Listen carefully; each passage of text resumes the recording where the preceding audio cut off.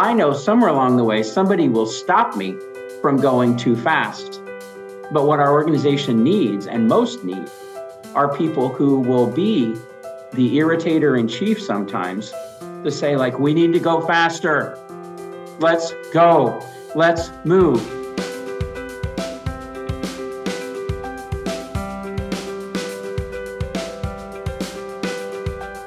Hello, this is Shirley Kavanagh, and I'm delighted to welcome you to the first Leadership Discoveries podcast of 2024. And I'm even more delighted to be joined by Dean McAlister, Executive Vice President at Inizio Biotech and formerly of AstraZeneca. And not only is Dean an extremely savvy, experienced commercial leader, but he's also passionate about leadership. And I myself have had the pleasure of working with Dean, and I know just how important these two topics are to him. So I'm looking forward to a really wide-ranging discussion. But first off, Dean, you are very welcome. Thank you. It's great to be here. And when I hear that type of an introduction, I often catch myself listening, going, who are they talking about? But I guess it's me. So it's great to be here. I know I haven't done you justice in terms of that introduction. So can you tell the listeners just a little bit about yourself, your background, and what you do at the moment? Sure. Well, I am here with you today at year 36 in this biopharma industry. The first 28 of those were with AstraZeneca, prior to it even being called AstraZeneca. This is the first company I went to work for after college and progressed through 16 commercial assignments and 6 moves, and left there with a retirement in 2016 that I'm very proud of. A great career, enabled me as a leader, gave me the ability to go all the way up through executive leadership in the US business for AstraZeneca, have a global viewpoint against a company that truly ran the business cycle, waxing and waning over all those years, feast and famine, and back to feast again, and learning how to lead people up to groups of 1,100 during that period of time. And since then, I've gone into the services side, which is where we work together with Inizio and its predecessor companies. My role now is to lead business development efforts for the entirety of Inizio's 11,000 people, 4 divisions, and 28 agencies that are focused on biopharma services. I focus in particular on the private equity, emerging biotech, small and mid pharma as a way to go and look for opportunity for the organization and then bring that back to the individual divisions and agencies. That's great, Dean. Thanks. I'm always reminded about the first time when we actually met, which was when I invited you to come and speak at one of our global leadership development programs.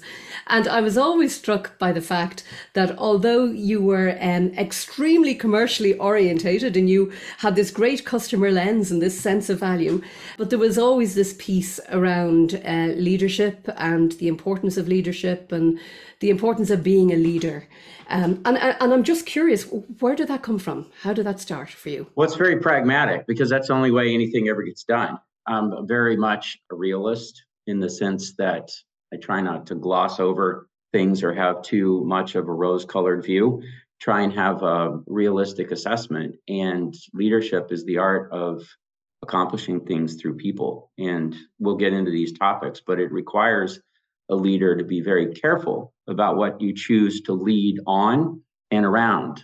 And I learned over those periods of time, particularly when I had larger groups of people, that I could not be scattered as the leader and expect those who followed me to be focused.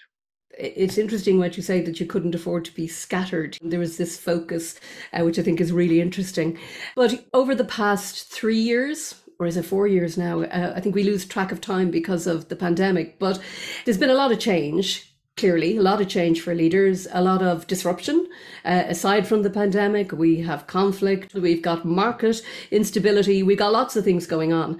And I'm just wondering, when you look forward as a leader, either for yourself or for other people, what do leaders now need to have the skills to be effective in this very, very dynamic, digitally enabled world, and also a very uncertain world? I mean, what is it for you that leaders need to have as we go and look forward into the next 5 years even?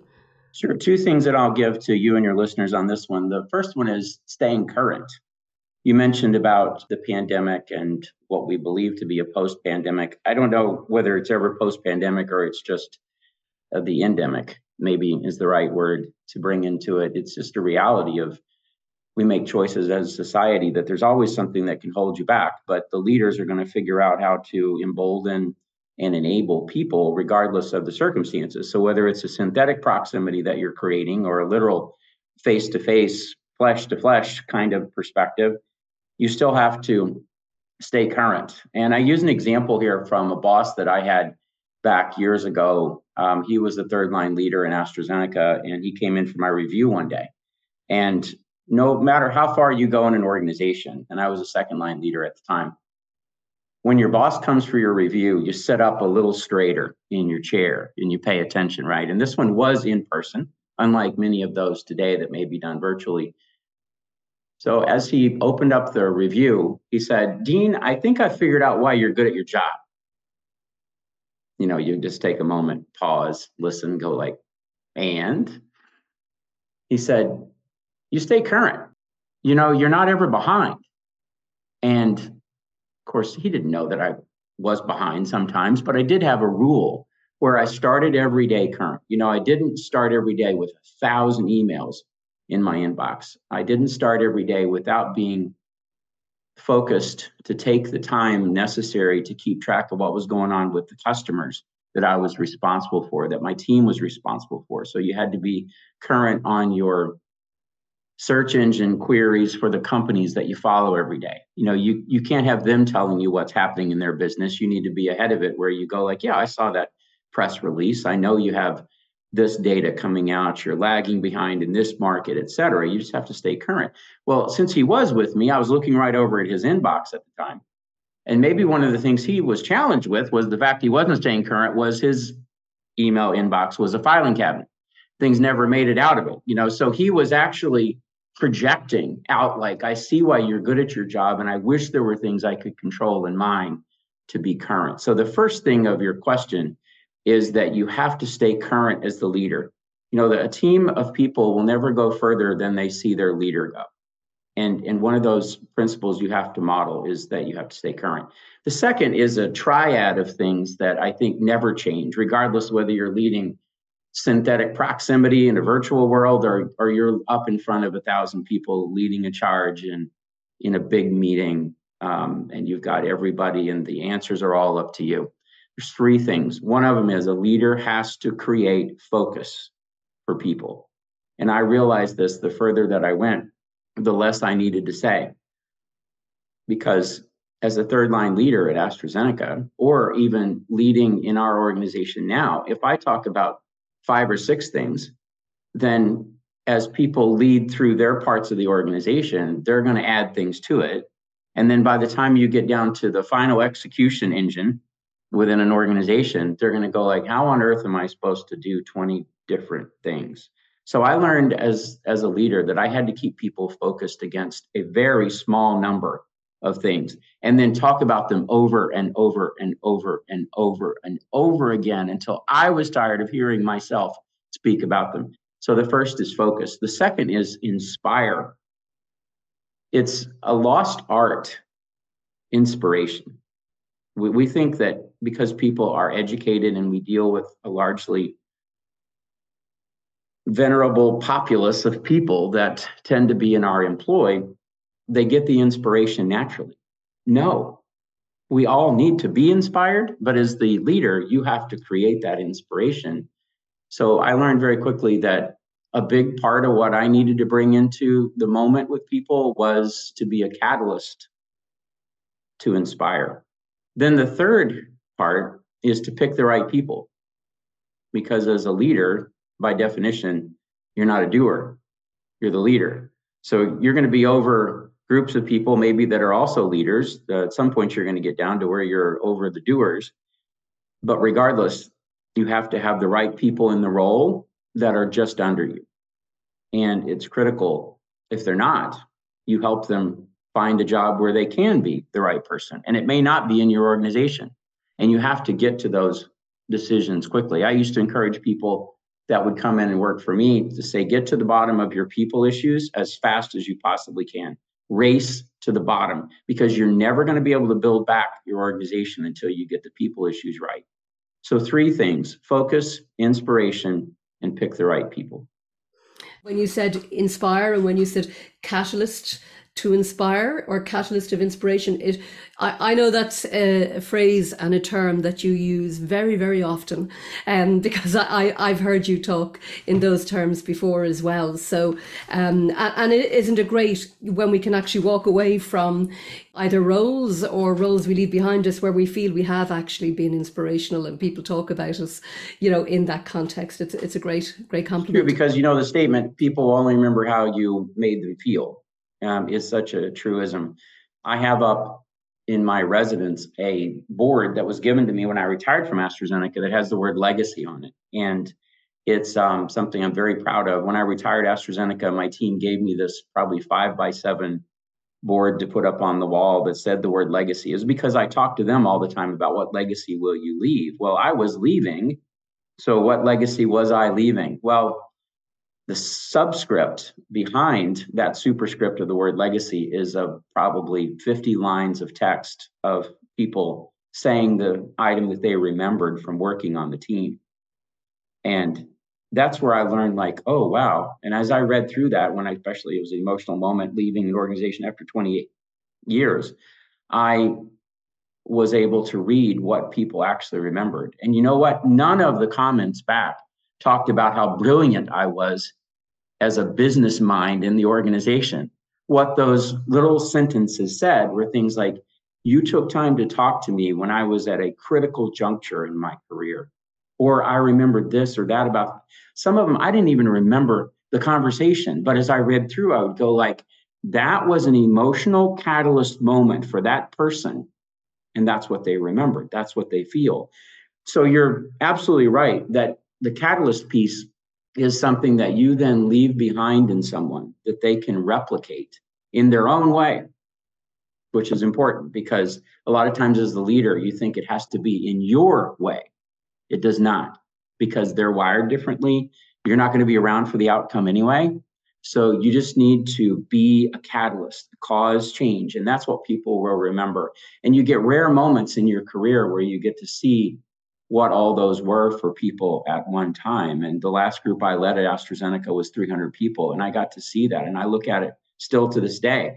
And will sometimes, all these years later, find that one little note that a person sent to me, snap a picture of it and text it to them. And immediately they are brought back to something years ago where they remember. And that's what makes you feel good as a leader.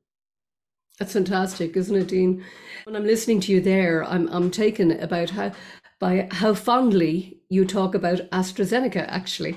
And you spent many years there, obviously many happy years. And I'm just curious, because making a career change or moving is often a very big decision for people. And I'm just wondering, why did you make that move? Like, what was it for you? Because I think this is really important for people, that it's about being courageous as well, isn't it? Was coming to a point of maturity at the same time where I hit the right age dynamic for that maturity, and there was a restructuring, and I could choose what happened to me. So it was the hardest professional decision of my life, was leaving AstraZeneca, because I could have stayed, I could have done a lot more things, but surely there are points in time as a leader that you need to listen to context, listen to others in the organization, listen to what might be possible. Because as much as I enjoyed that environment that I worked in and the people that I worked around, I was also a little bit comfortable.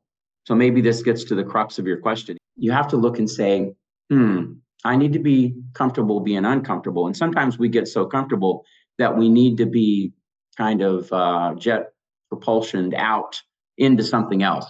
And that's what this moment was for me, because clearly it was a financial decision I needed to make, and that's what made it. But then I felt absolutely lost for a couple of months after that, right? Because I had known what to do. And now I'm going like, I'm only 50 years old at that point.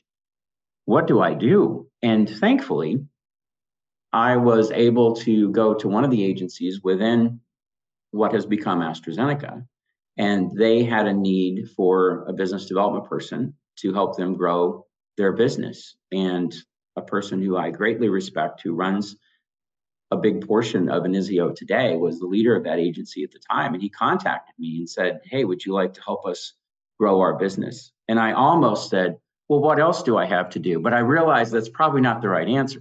So I thought about it and thought, this would cause me growth and development. So probably that's the second part of the answer to your question is am I comfortable, but also do I need to grow? And yes, I did. And what I found was going out into the pharma services world, I came out of like a cocoon that I had been in and realized what the rest of the industry actually was really like all that time. And I realized also that I just had to find out where roughly at that point, the 1,000 people I knew that had left AstraZeneca had gone and go talk to them and see if we couldn't do business with them. So it was just a tremendous chance to grow at 50. And then I've had one more big propulsion of growth that happened at 55 when Inizio came around, and private equity that purchased our organizations that have now become Inizio. They needed someone to go after this emerging space and say, could we tie all this together into a narrative to weave end-to-end services for emerging biotech and other similar organizations? So I've had these propulsions of growth at 50 and 55. And I think the analogy for your listeners is that your situations may be different, your time in life may be different, but you are going to have points where you realize I'm a little bit too comfortable and I need to grow. And those are leadership moments. And I'm glad that I've had the opportunity to take advantage of those too. Dean, isn't it interesting because people talk about growth mindset and fixed mindset, and often we go and we start researching what exactly does that mean. But from what you're saying there, that kind of embodies really this whole growth mindset piece. The courage, the preparedness to try something else, maybe the recognition as well that it's time to do something else. And one thing that strikes me as well from what you're saying, it's about control as well, isn't it?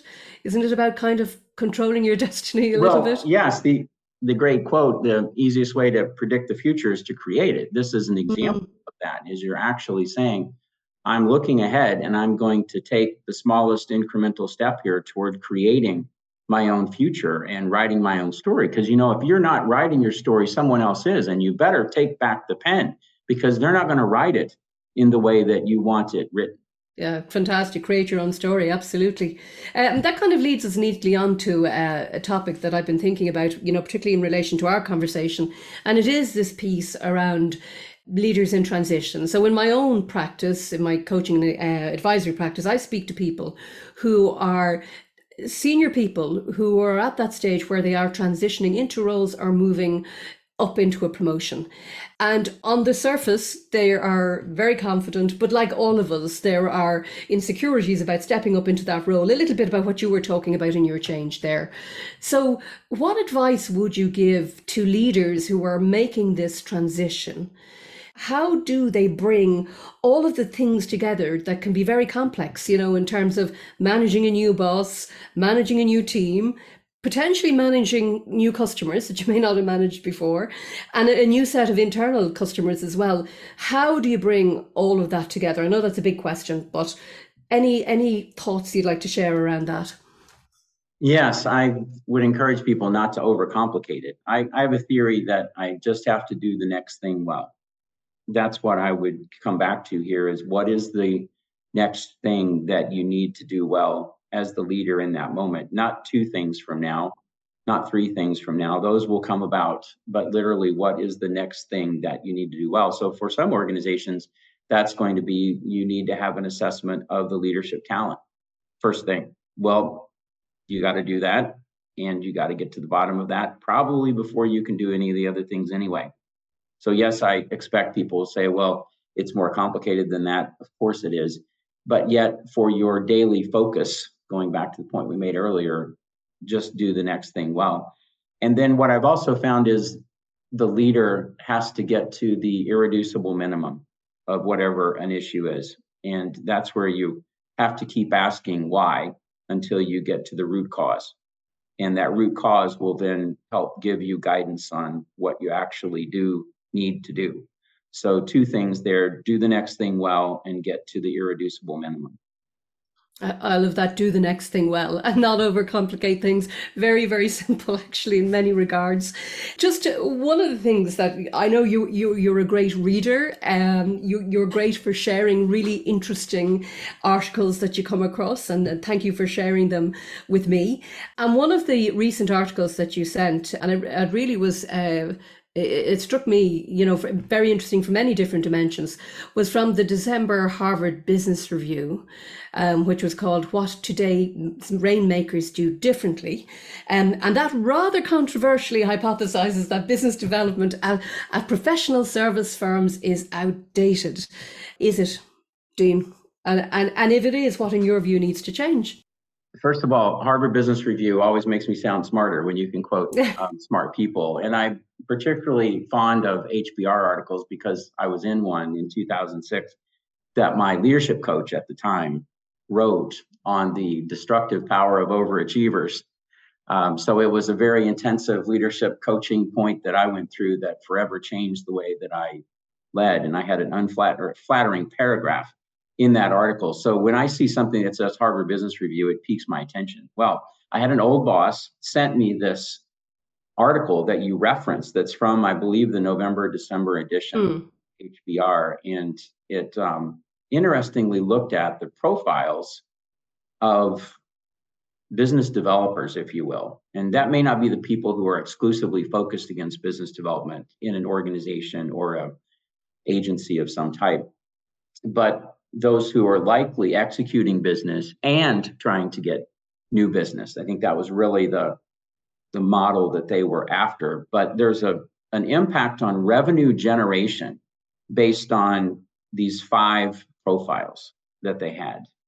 So I thought it was fascinating, and reading it further, I figured he was sending it to me for a reason, and sometimes someone sends you something and you go like, is there a message behind the message? Is this good? Is this bad? So I quickly realized that there was only one of the profiles that actually had a positive impact on revenue generation. So I'm going, I hope to heaven that I have that profile, whatever it is that I'm about to read. Well, there were 5 profiles, and I'll work my way up to the one, of course, that is the one that made the impact. There were experts, confidants, debaters, realists, and all of us can think about people we work with who I would label in those categories. I work with so many unbelievably pedigreed and brilliant, intelligent people in this organization. Our medical division alone has 750 terminally degreed people with PharmDs, MDs, PhDs. I often say, well, my PhD is in speed, and we're going to move at the speed of the market, right? So I look across this and realize every organization needs all these different profiles, but yet you've got to have a catalyst that makes something happen. And according to this article, not my point of view, but according to the article, those 4 profiles that I just listed, expert, confidant, debater, and realist, lead to a negative impact on revenue generation when that profile is employed to go out and try and get new business. And your leaders and readers can go to those articles to read in specifically about it. But there was one that had a 32% positive impact on revenue generation, and the profile was called activator. And if you haven't guessed it yet, I would classify myself as that. But how do you know is the other part. So I go back to one of my fundamental theorems here to really get at the crux of answering your question around business development and what's outdated or not. You have to know yourself well first. And it can't be, well, I'm a people person. Well, as opposed to what? You've got to have something that's a little bit more diagnostic than that. My number one strength is activator. Activators are catalysts. They cause things to happen. There's downsides of it too. You can overactivate. Obviously, you have to have rate limiting steps on that.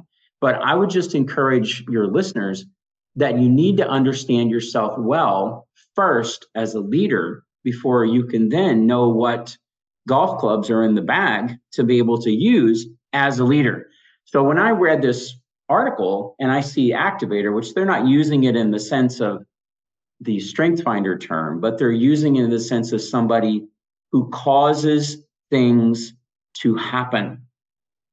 Doesn't necessarily worry about, is it always 100% right, but does worry about, is it 100% fast? And you might say, well, are you going to make foolish decisions, et cetera? Well, in our organization, remember the point I made about all of the unbelievably talented people that I work with that are very educationally pedigreed and have great experience. I know somewhere along the way, somebody will stop me from going too fast. But what our organization needs, and most need, are people who will be the irritator in chief sometimes to say, like, we need to go faster. Let's go. Let's move. We don't need the 9th meeting about our strategic plan. The first step in strategy is taking action. So let's take the smallest executable step towards something. You need somebody that can be that in a positive way, agitator, irritator, whatever you want to call it, to ultimately activate the organization toward movement, toward setting business development meetings, toward taking advantage of opportunities, conferences coming up, contacts that you have. Instead of just opining in things and philosophizing, you need somebody that is actually on the pointy end of the spear, causing something to happen. And then, as that begins to happen, going back to a point I made earlier, no organization will go further than they see their leader go. If people see the leader comfortable being uncomfortable and comfortable with ambiguity of going, I don't know exactly how this is going to work, starting sentences that you have no idea how you're going to finish, getting in meetings and, like I've done before at the start of the meeting, going, I have no idea how this is going to turn out. You know, you get everybody's attention in a meeting if you start out with things like that. They go like, well, if you don't know and you're starting the meeting, hey, I got your attention, didn't I? It's great, Dean. And I'm laughing here because I'm thinking before we went live on this conversation, that's exactly what we said. We have no idea how this conversation is going to turn out. Right. So... It's true. But you need somebody, though, surely, that is playing this profile of activator. And you might say, well, I'm a little bit more of a, debater, realist, confident. Got that. All we're saying here is don't change who you are, but just agree that at the end of every one of those points where you're fully exhausting your abilities, have an action step that's time bound, that is definable, that has some boundary around it, that you know whether it's successful or not, and it's going to happen, and that you stay at it. So that's the whole point of the article, is take action. Mm. And Dean, there's a couple of things just when you've been talking there that I'm very interested in your view on things like failure, for instance, because, taking action, being speedy, you need to be courageous, you need to be confident, but also you need to recognize that maybe things may not go as planned. How do you deal with failure, or how do you recommend people deal with failure, so that it doesn't dent the confidence, it doesn't stop you from doing things in the future? Well, it's how you look at failure. And I've got a whole podcast that I recorded on failure as a step to success.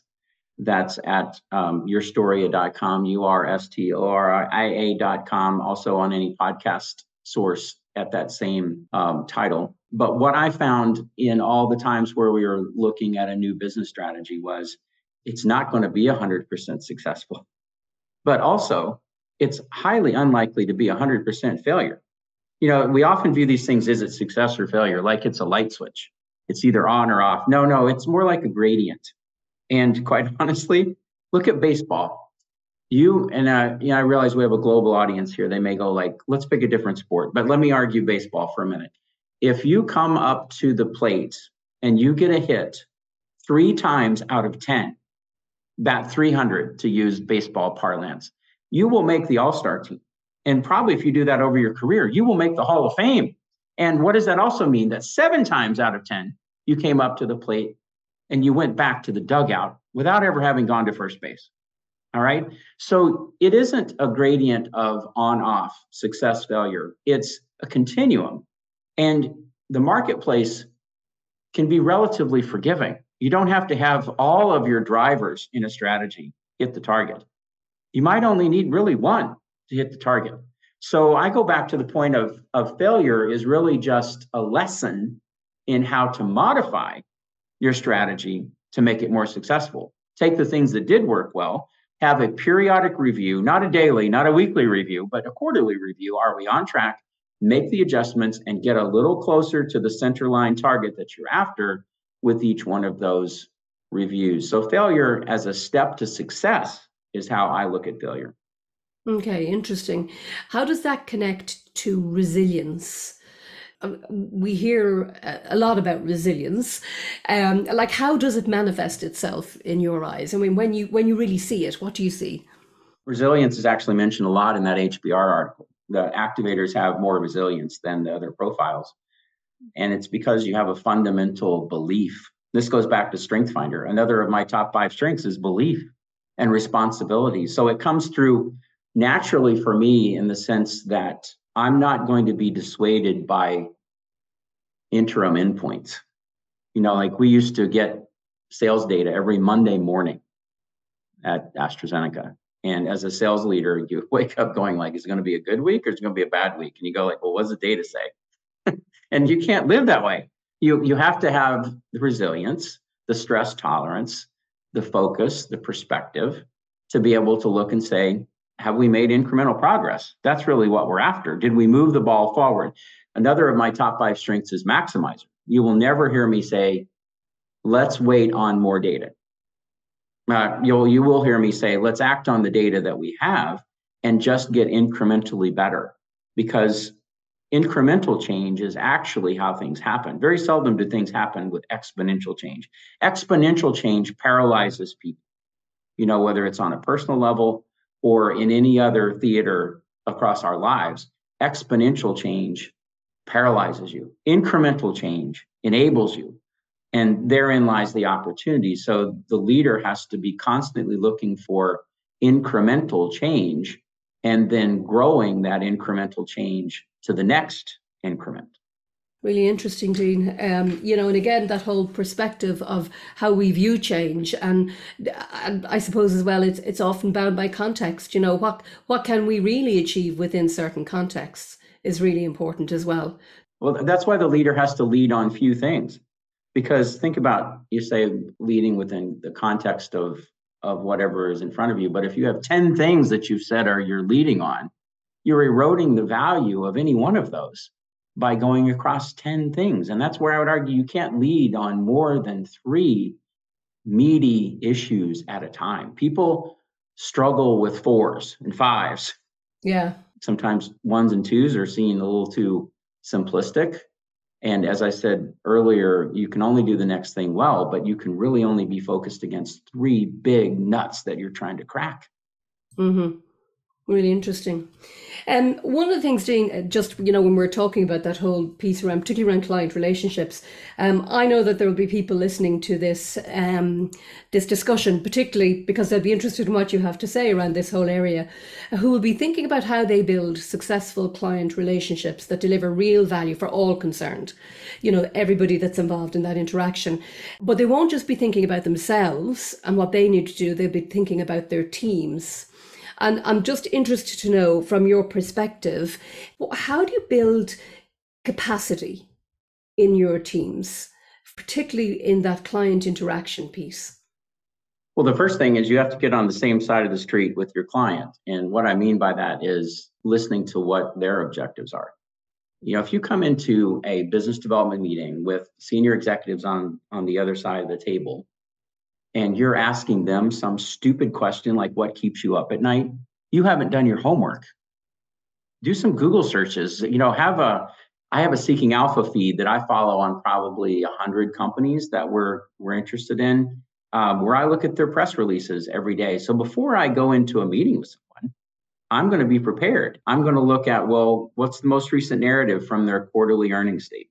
What data do they have coming out? One of our key constituency companies just today put out some phase 2 data that shows like, hey, this is probably real, and therein lies opportunity. Well, I'm going to get to hear them next week at JP Morgan. As we record this, the biggest single business development opportunity in biopharma is about to happen. And that is the JP Morgan meeting in San Francisco next week. And I will be at their session and we'll be armed, ready to go up and talk to their leadership afterwards about what we have learned about their company and how we think we can help. So see, this is where it comes back to your business development strategies and building capacity, is you have to have it focused against something that is important to the customer. You can't create something with a customer that is not important to them. So therefore, go with what's important to them. Don't fight gravity here and try and get them to come to your side on an issue. Go to something that you're on the same side of the street with and say, let us help you to grow this. We see this happen as an example with companies that have probably 7 or 8 different pipeline programs going with phase 1, phase 2 agents. We often come to them through one of our agencies and do a pipeline prioritization project. So there we're coming on the same side of the street with them because they need to focus and they need someone to come in and externally help them to focus. So therefore, I'm not coming in with something that they will go like, no, I don't need that. They're going to go like, yeah, I need that. I need help with that. And I'm willing to spend some money to be better focused, to have a greater shot at ultimately getting one of those indications and claims on market, or getting, which is usually the case, the attention of a big pharma company, like where I used to work at AstraZeneca, to come and make a deal with them. So then they can take their pipeline and make it their own, which is how innovation actually happens in our market. Overwhelmingly now, it's no longer homegrown at the big pharma company. It's emerging biotechs are the pipeline for big pharma to an overwhelming extent. So the biggest way to grow capacity is not to fight against things that your customers aren't interested in. Go for the things that they're interested in, be prepared and know that, and come in with 1 or 2 ideas in every one of those business development meetings for how you can help them to achieve their objectives. Dean, I have to say, one of the greatest irritants I have is when people approach me and they are trying to tell me something, and they basically say to me, can you tell us about your business?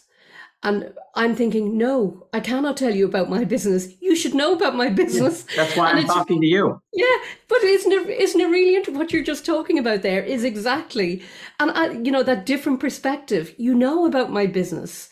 Yes, I often start business development discussions with 5 minutes on what I did to prepare and take them through. I didn't just look at our LinkedIn profiles. That's Basecamp 101. But I actually listened to the last narrative that you had at a financial conference, or even better yet, I was at it and I heard it myself. And then I've gone away now and listened to the 3 things that you said were important to you and have come back and matched those with capabilities that we have. Do you think they're going to listen to you? Yes, because a big part of business development is breaking through the noise. You have to find a way to get them mentally or physically, or maybe both, out of the meeting that they just left prior to talking to you. And that's why you need some buffer. You need something that is about what I did to prepare. We've just come up with a 2-minute, this is Inizio type of a Vimeo video. And we now start showing that before some of our encounters, and it clears people's heads. If you get somebody's attention where they're no longer able to have their head in their phone and following some text message or some alert or some Instagram story that they're fascinated by, but you actually cause them to focus on something for a few minutes, boom, you created the teachable moment. And then you have an opportunity to come in and cause change and take that smallest executable step toward incremental progress. Yeah, it's really interesting what you say there, Dean, because just the whole perspective that you're talking about is one about, number one, I want to talk to you again because you came into me with something that really was a hook for me, and maybe you took a different approach. But again, the thing that keeps coming into my head is value, because you can add value to me, and that's really what I want to know about. Well, that's why people engage consultancies, is to accomplish something that you can't do yourself, to take the external knowledge and complement the internal expertise that they already have. You're not trying to come in and replicate something. They don't need you to do that. They need you to come in and have an additive effect. And that's why you have to take that preparation and then turn it into execution by saying, here's how we can add to what you have, because you will usually only have 30 minutes. If you have a business development meeting that's more than 30 minutes, you're going to talk yourself into something, talk yourself back out of something. Some people believe that because you have an hour with somebody and it's 40 minutes has gone by and it seems to be over, that you can revisit topics. No, the best thing you can do is in the meeting, right? Because on the other side, they'll appreciate the 20 minutes back, first of all, but they will also look and go like, he was efficient with time. He's not going to waste my time. So I'm more likely to speak to Dean again because he didn't waste my time and there was a high value in it. And quite honestly, I try and make sure that I'm also real in my business development discussions, meaning that I'm 100% who I am and 0% of who I'm not. So there's going to be a little bit of sarcasm. There's going to be a little bit of, what about that? And I'm convinced some people listen to me simply to say, well, what in the world is he going to say next? Because this is like unlike anything I may have heard before. Great, because all those things, you've got somebody's attention, you have activated them in their organization as an advocate, and you have a chance to cause change, right? And I used to tell my teams, I'd rather be bad than average because at least you differentiate yourself, right? So I never want to be the one where they go like, did I talk to him? I don't know. I don't remember. I'm going to make everybody happy, either when I come or when I go. One of the two, I'm going to make everybody happy. And I'm okay with that. I don't have to hit 1,000 here, going back to the baseball analogy. I only have to hit 300, 3 out of 10. If I were to, I'm really interested in what you're saying here, I have to say. I think it's fascinating. But how do you finish a meeting like that? You're with the client, you've made the pitch, you've had the conversation. How does it end? It has to end with time-bound action steps.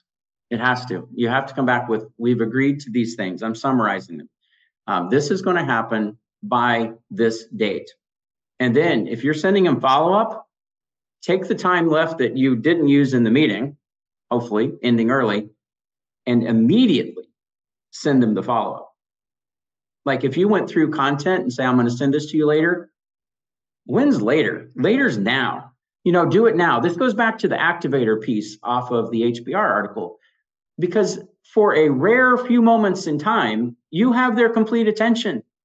And you have a moment after it ends to send them the follow-up and get in a couple of more points while they're still remembering you, instead of believing that somehow you're going to climb from message number 62 in their inbox up to message 59. And they're going to go like, yeah, let me pick that one.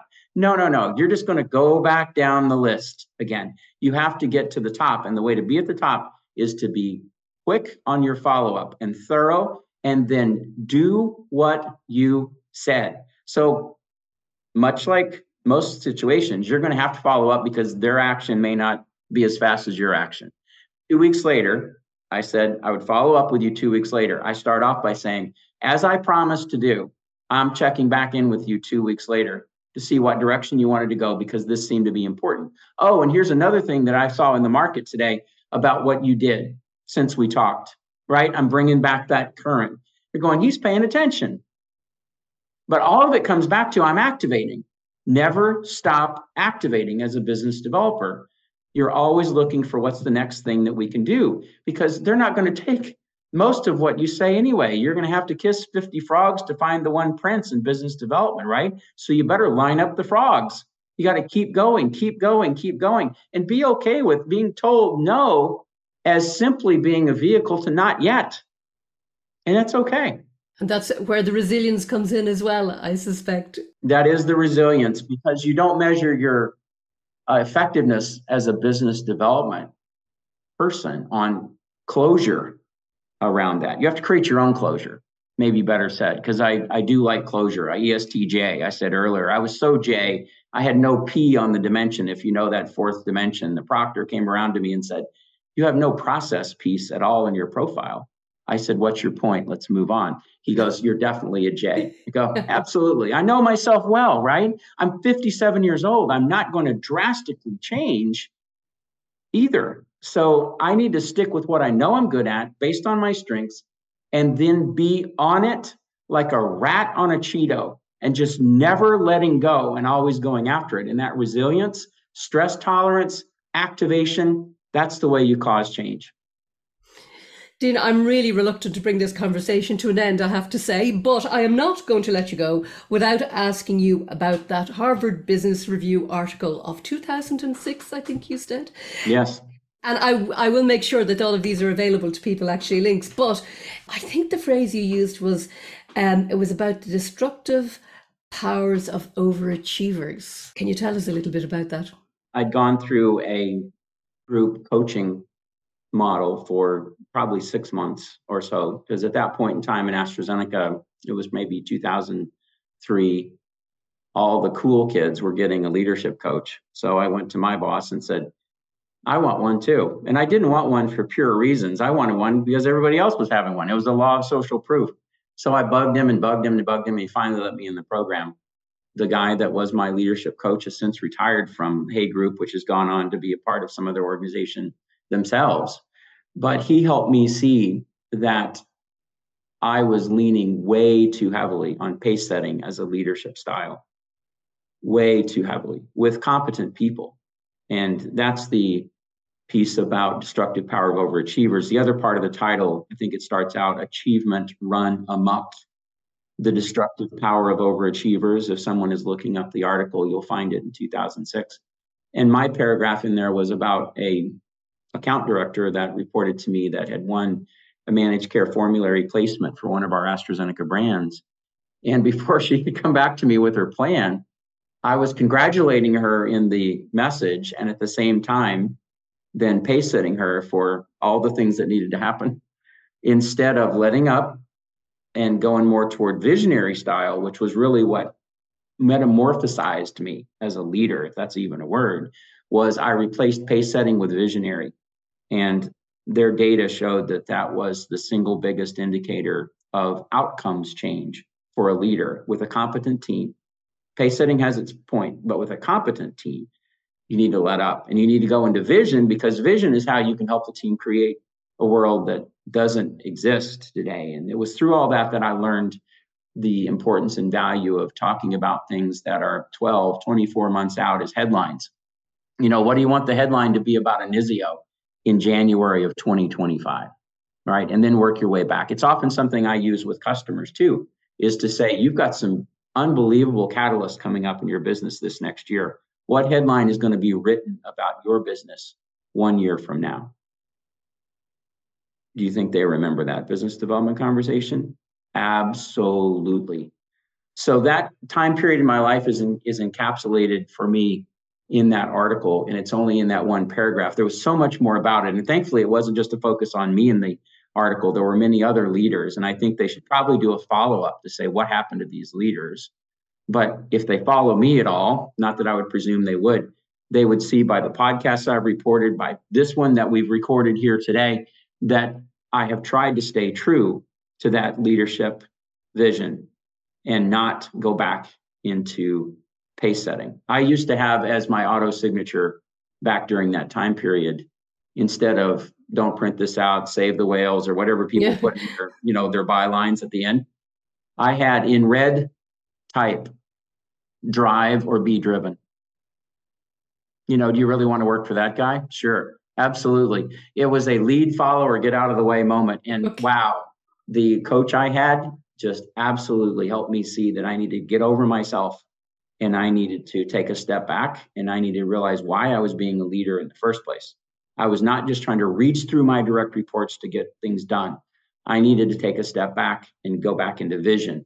And that's what catapulted me as a leader, to have larger numbers of people, to have more business responsibility, and it forever changed my perspective on what it means to lead. I just wonder, Dean, I know you talk about visionary, you talk about pace setting.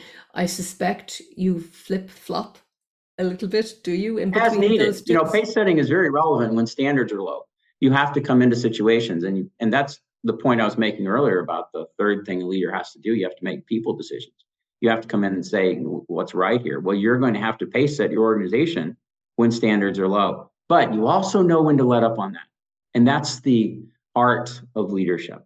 It's not just all science. It's not just all a rubric of follow this mathematical algorithm. You have to know when you have to let up on that. So yes, you need to use all of the styles, but I was way over indexed. So there's a battery of things going back to, you have to understand yourself well as a leader. You need to know something about motive, style, and climate, which is the Daniel Goleman work on emotional intelligence.